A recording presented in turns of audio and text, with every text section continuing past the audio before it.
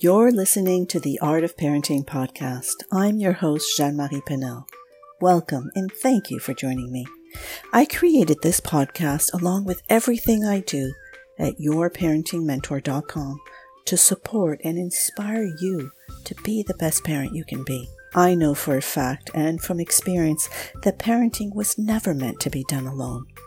From conception to preschool, my mission is to give you the tools, strategies, and knowledge to embrace and elevate your parenting experience.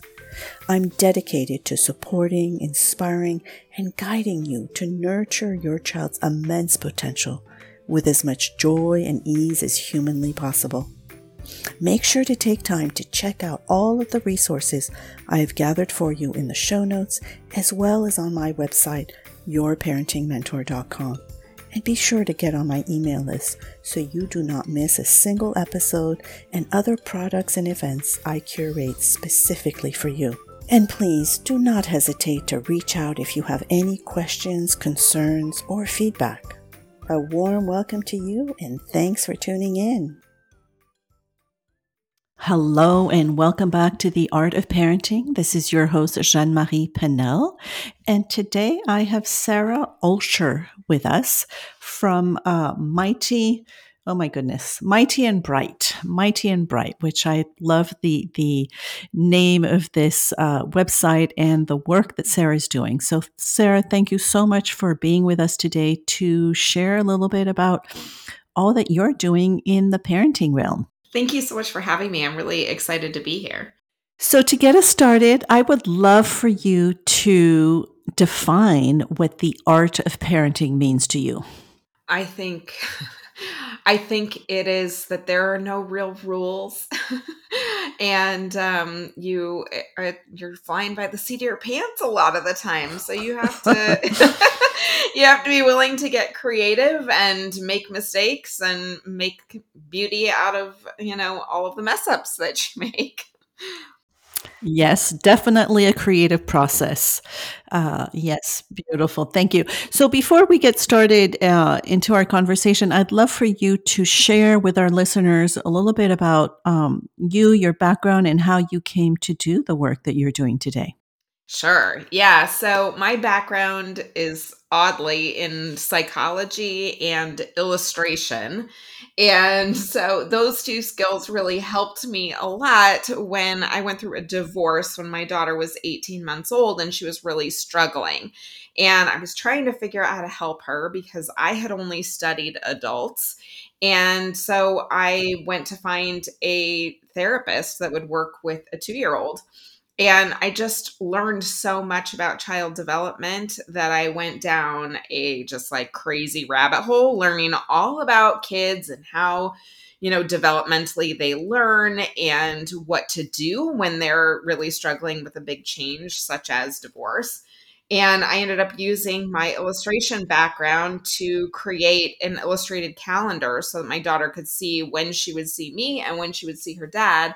And it really just transformed her anxiety. And it was the first time I'd really used a tool that just would consider a game changer. And then I ended up creating different types of calendars because a few years later I was diagnosed with breast cancer and had to figure out how to explain that to my daughter. And now I have 9 children's books and a bunch of different kinds of visual charts that help kids who are dealing with big changes like divorce and cancer and, an autism diagnosis or all kinds of things like that, but also just, day-to-day changes because kids, adults too, just struggle with that. Right. And I love the fact that, you say that this calendar helped her with her anxiety because it's just knowing what is ahead of us, right? That predictability is so important. Absolutely. And I think a lot of us forget that about kids because so much of our time is spent just like planning our lives, and we think we have the responsibility as adults, and so the kids don't necessarily need to worry about it. But it is anxiety provoking not to know what is happening every day, which is how kids end up asking 1,000 questions a day. When is dinner? When is this? When is that? When's my play date? And having all of that visually displayed for kids relieves their anxiety, and it reduces the parent stress because you're not having to answer 1,000 questions a day, which is always nice. Yeah, and I love that because I know for me, like the parents that I work with, when they're struggling with a routine of any type, it's often the answer is often like make a visual kind of plan of it so that they know what to expect. And so this sounds very similar. Yes, absolutely. And I have daily charts as well, that will help give structure, just like you're talking about, to the day. And then there's weekly calendars so that they can kind of put their lives into perspective with the whole week. Wonderful. And so, if you wouldn't mind sharing a little bit about, you said that you learned a lot from going through this process, from working with a therapist and everything. What were some of the big kind of ahas that you had going through that process and kind of going, oh my gosh, that makes total sense, right? Because I think we, like you said, you had been taught to work with adults, but we are not really taught to work with children's mental development and so forth. Yeah, I think for me at that time, the biggest game changer for me was really realizing that, I thought my daughter didn't really speak that much because she was a year and a half old. And so I think I made the mistake, like many parents do, of thinking that just because she can't express herself that well, that means she can't understand that much. And what I learned was that kids understand way more than we give them credit for, even when they are pre-readers or pre-verbal. And so figuring out how to explain things to them is really important. I had skipped over that because I figured she was basically a baby.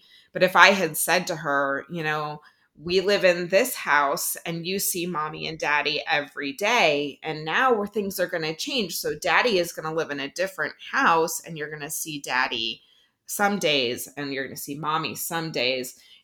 Even starting that conversation, she could have absorbed some of that. And so I started that a little bit later than I probably should have.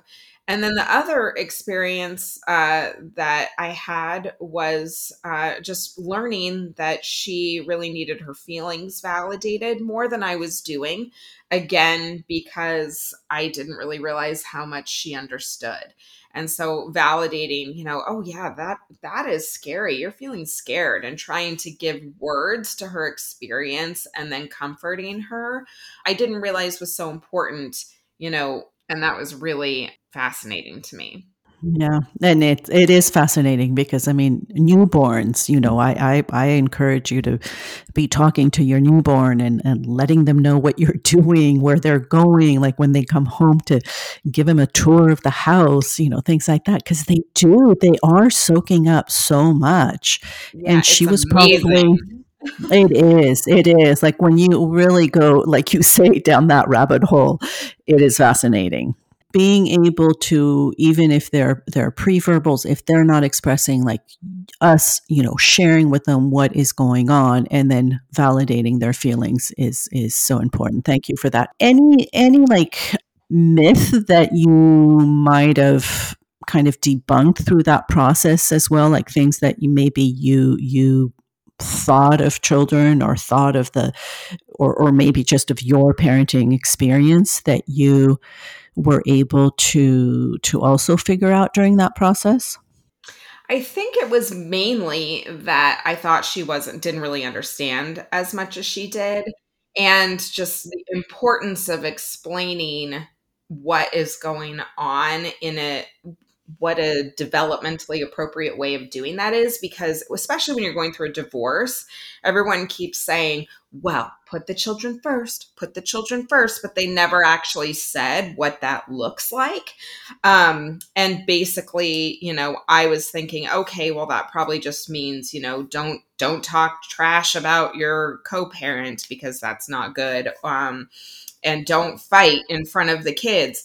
But it really is thinking about the kids' experience and trying to put yourself in their shoes, and what that experience is, because the truth is that grief happens when anything is taken away without your consent, and change is grief for kids. So it doesn't matter whether they are going through a major change like divorce, or it's something smaller where it's like, okay, we're changing classrooms at school, or it's a new school year. There's grief that kids have in having to let go of the familiar and move into something new. So I just, I think that that's a really powerful thing to be able to do. Definitely. And what you say about grief is so important. And just the fact that grief also comes to us in waves, right? And to be, if we're honoring that or honoring that feeling, then we can ride the waves and be okay with grief, as hard as that might be. Um, so when you said that you've authored 9 books, are these books also like specific on certain situations that children are having to deal with, and does that help them process all of that? What's that all about? Yeah, so some of them are specific to certain situations. The first book that I wrote was about cancer, when someone you love has cancer, because uh, when I was diagnosed, I tried to find a book to explain the science of cancer to and really did not like anything that I found. So that was my first book. And then I was requested by a children's hospital to write one for children with cancer, and then by another hospital to write one for the siblings of children with cancer. And so those are used in hospitals all over the United States. And then after that, I realized, there needs to be something about divorce as well, because a lot of these books are explaining the concept, but they're not really explaining how it affects the child's day to day. And from a developmental point of view, kids, the whole world revolves around them. And so they want to understand what's going on, and but they also want to know how does this affect me? So all of my books incorporate a calendar in it and just explain, this is what's happening. And that means that your days will look like this now instead of this. And so that way kids can kind of incorporate this like abstract concept into something more concrete that they can really understand. And so those are the kind of situational books. And then I have a book called Nothing Stays the Same, but That's Okay. And that one's all about change and coping with changes, big and small, and what overwhelm feels like, and kind of introduces the concepts of, coping skills and how they can help. And then the rest of the books are about emotional intelligence and learning how to identify emotions, how to understand them, like what the nervous system is and how it works, and how to cope with these big feelings. And it's all kind of in a fun, like cute, easy to understand way. And I'm finding that a lot of parents are learning right alongside their kids, which is very cool, because these are things that we weren't taught as children. And so I think a lot of parents are in a position where they feel like they recognize how important it is that their kids can cope with stress, but they don't know how to teach it. And so my whole goal with Mighty and Bright is really to put a structure in place where parents can take these goals that they have for thoughtfully guiding their kids emotionally through their lives and giving them coping skills, but really make it easy so they're not having to read really like thick parenting books and trying to like navigate a very complex situation. And thank you for that. I mean, for one is, what I'm hearing is that you really created something that you needed because you didn't find the books that you wanted to be reading to your child. And then just also for me, the whole idea, like if you are explaining to a child what is actually going on, I think it takes away that sentiment that I think a lot of children have of, I must have done something wrong. Right, especially in divorce. I know I'm the product of a divorced parents. I was four, but I think children go through that. Like I must have done, it must be my fault that this family is being broken up. So I think if you understand exactly like what is going on, it probably takes a lot of that away from them. So Yeah, thank you for that. absolutely. Yeah, if you don't, I think there my big passion at this point, because after when you're 34 and you're diagnosed with cancer, it is really upends your entire life. And I've talked to so many other young cancer survivors who have kids, and they're really worried about having this difficult conversation with their kids and trying to explain to them what's going on. But the truth is that if you don't explain what's going on, the story that your kids are going to come up with, because they are perceptive and will know something is wrong, the story almost always is, like you were saying, blaming themselves. Like, something bad has happened and it must be my fault, or they would have talked to me about it. Hmm. We don't want Hmm. that. We don't want our kids thinking that.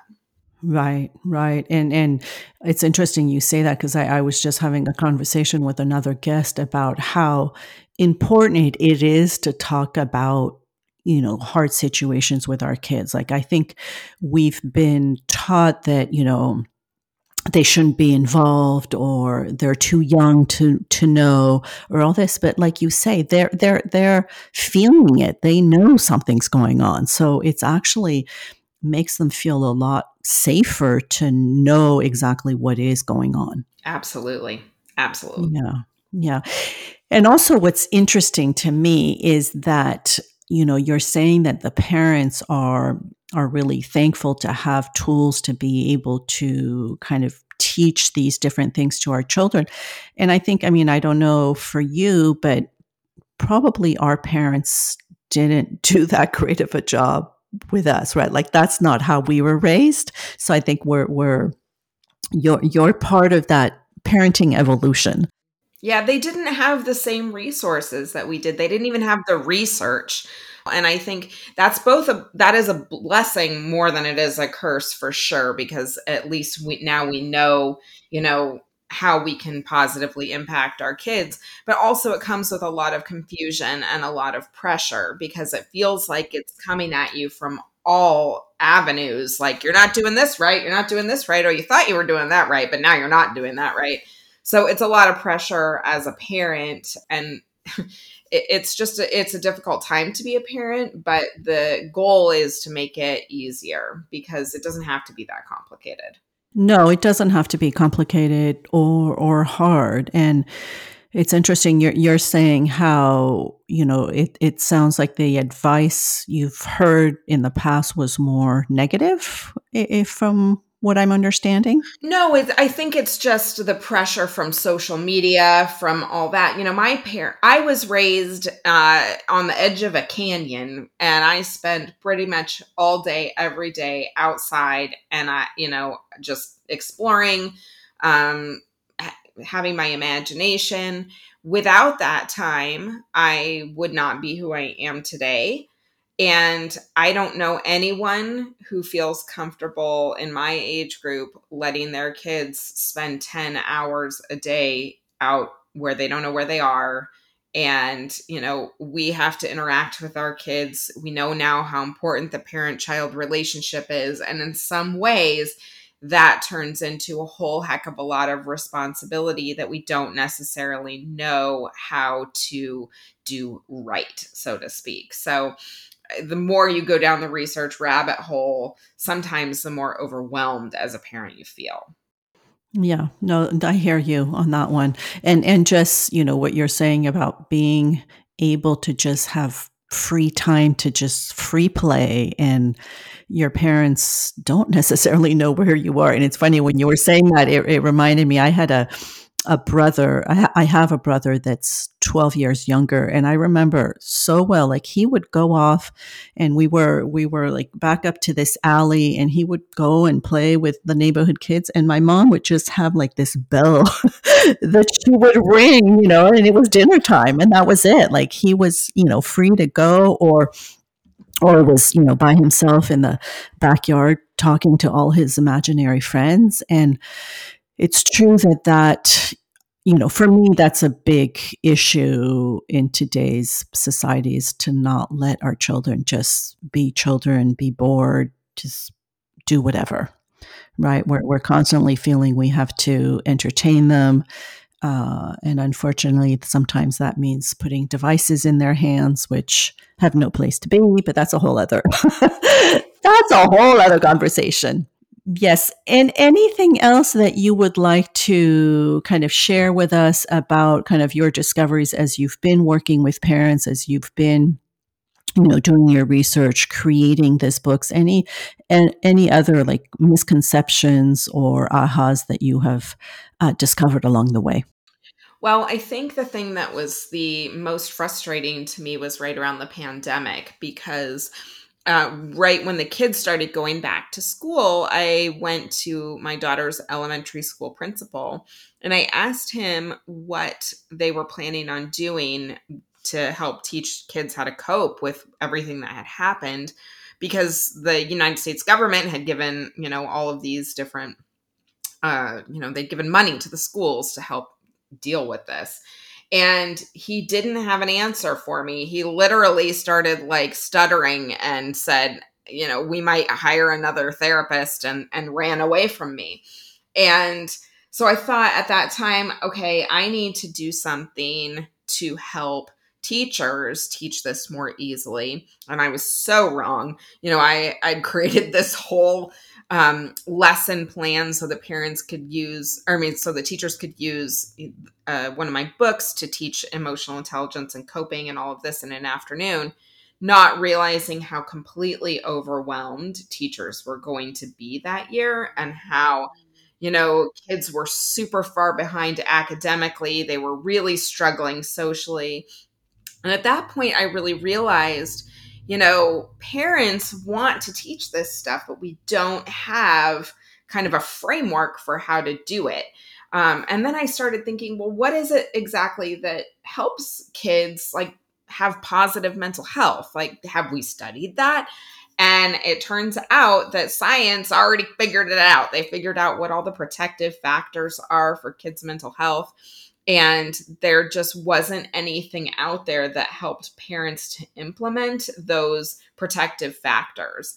And so I assembled a whole advisory board. I worked with a child development expert, and we created an entire basically subscription line where every month parents would get some fun tools to help teach a certain protective factor. And what it ended up being was almost a year worth of content in these little booklets that would just distill everything that you needed to know from different parenting books, different research, into something that was easy to digest, so that they could, start by teaching their kids how to have open communication. So we've got really cool, like, conversation cards where you're starting to get to know each other, and this little magnet that they can bring you when they have something that they're kind of nervous to tell you and they don't want you to get mad. And then, there's also, I went viral on TikTok with this actually, these special time cards that help parents play with their kids in a way that is sustainable for everybody. So they're color coded cards, so that if a parent is exhausted, they can have their kids choose from, 4 of the chill cards, and still spend that, 15, 20 minutes of uninterrupted time together. And it really has been a great resource for a lot of different families to be able to consciously teach these sorts of mental health skills that we all know are now absolutely vital. Like, you cannot get through life today without having some coping skills. And so to be able to teach those things to your kids is really, we've tried to make it as easy as humanly possible. Beautiful, and I'm I'm seeing the special time card. They do look wonderful, and what a great idea, because it's true. We're told that special time with our children is important, but okay, so what do I do? And I'm exhausted and all that. So that's great. That's great to be able to pick from the deck and be able to have that time. One thing that you talked about, you mentioned several times protective factors of mental health. Can you explain a little bit more what those are and what that actually means? Yeah. So essentially, when we look at, mental health crises in kids, and, the statistics are really quite scary, as far as, ER visits for kids that are, really struggling with things, and, suicidal, and how much that was rising even before COVID. And so researchers went out and figured out basically what are the things that are risk factors for kids' mental health, but what specifically are protective factors. So these are things like families having clear structure and predictability, being able to self regulate emotionally, having supportive family relationships, learning how to cope and have problem solving skills, which is a really hard one to teach kids. Intellectual development, so like that's, school, and physical and psychological safety, having a strong community. All of these things are shown to help keep kids from mental health crises. Okay. Okay. So that makes sense. It's all the positive aspects that we're trying to give our children as we're raising them. And it's interesting. You said it's hard for children to have problem solving skills. I think sometimes it's hard for adults too, right? It's not something that we're always taught in a very good way. No, not So at all. yeah. And that is really what our goal is with the subscription. It's called the Raising Resilience program, is to teach parents and kids together, because these are not things that we were taught, and there's still things that are not being taught. And so how can we learn together? Because the truth is, you only have to be one step ahead of your kids in order to influence them. And, because you're an adult, you're already one step ahead. So if you guys can learn together, it really can make a whole difference in the family. You create a common language. So whether you're talking about, a bully at school or their first heartbreak, you have this language that you can use together to, get through it. It's really important. Beautiful, beautiful. What great work. Thank you for doing this. It's really wonderful. Yeah. So as we wrap up, I always like to kind of circle back to just you as a parent. Now, you mentioned you have one daughter. How old is she, may I ask? She is 12 now, which is unreal to me. Yep, you're entering a whole other world of parenting. So if you were to think back to 13 years ago when you were expecting her, what wise words would you tell yourself, knowing all that you know today? I think the number one piece of advice for any parent at any stage is to learn how to regulate your own emotions, because your kids are going to push every single button you have and find new ones. And if you understand how to calm yourself down and be able to respond in a more measured way, it will do nothing but serve you. And, beyond that, none of us is perfect. And so being able to just recognize that and apologize when you were not able to respond in the way that you wanted to, that teaches your kids, that you don't have to be perfect to be awesome. Yeah, that's beautiful. Thank you for that. And any parting words that you would like to leave our listeners with today? I think just if you're going through something tough and you need help, ask for it, because there's a whole community out here that is dealing with difficult things, and you don't have to go through it by yourself. Beautiful and so true. We've got your back, so thank you for that. Well, Sara, this has been delightful. Thank you so much for making the time to be on The Art of Parenting today. Thank you so much for having me. I hope you've enjoyed this episode of the Art of Parenting podcast. And if you did, please share it with your loved ones and make sure to leave a review so it can get heard by many more. And remember, if you've got a question, let me know. I'm here for you. Till next time.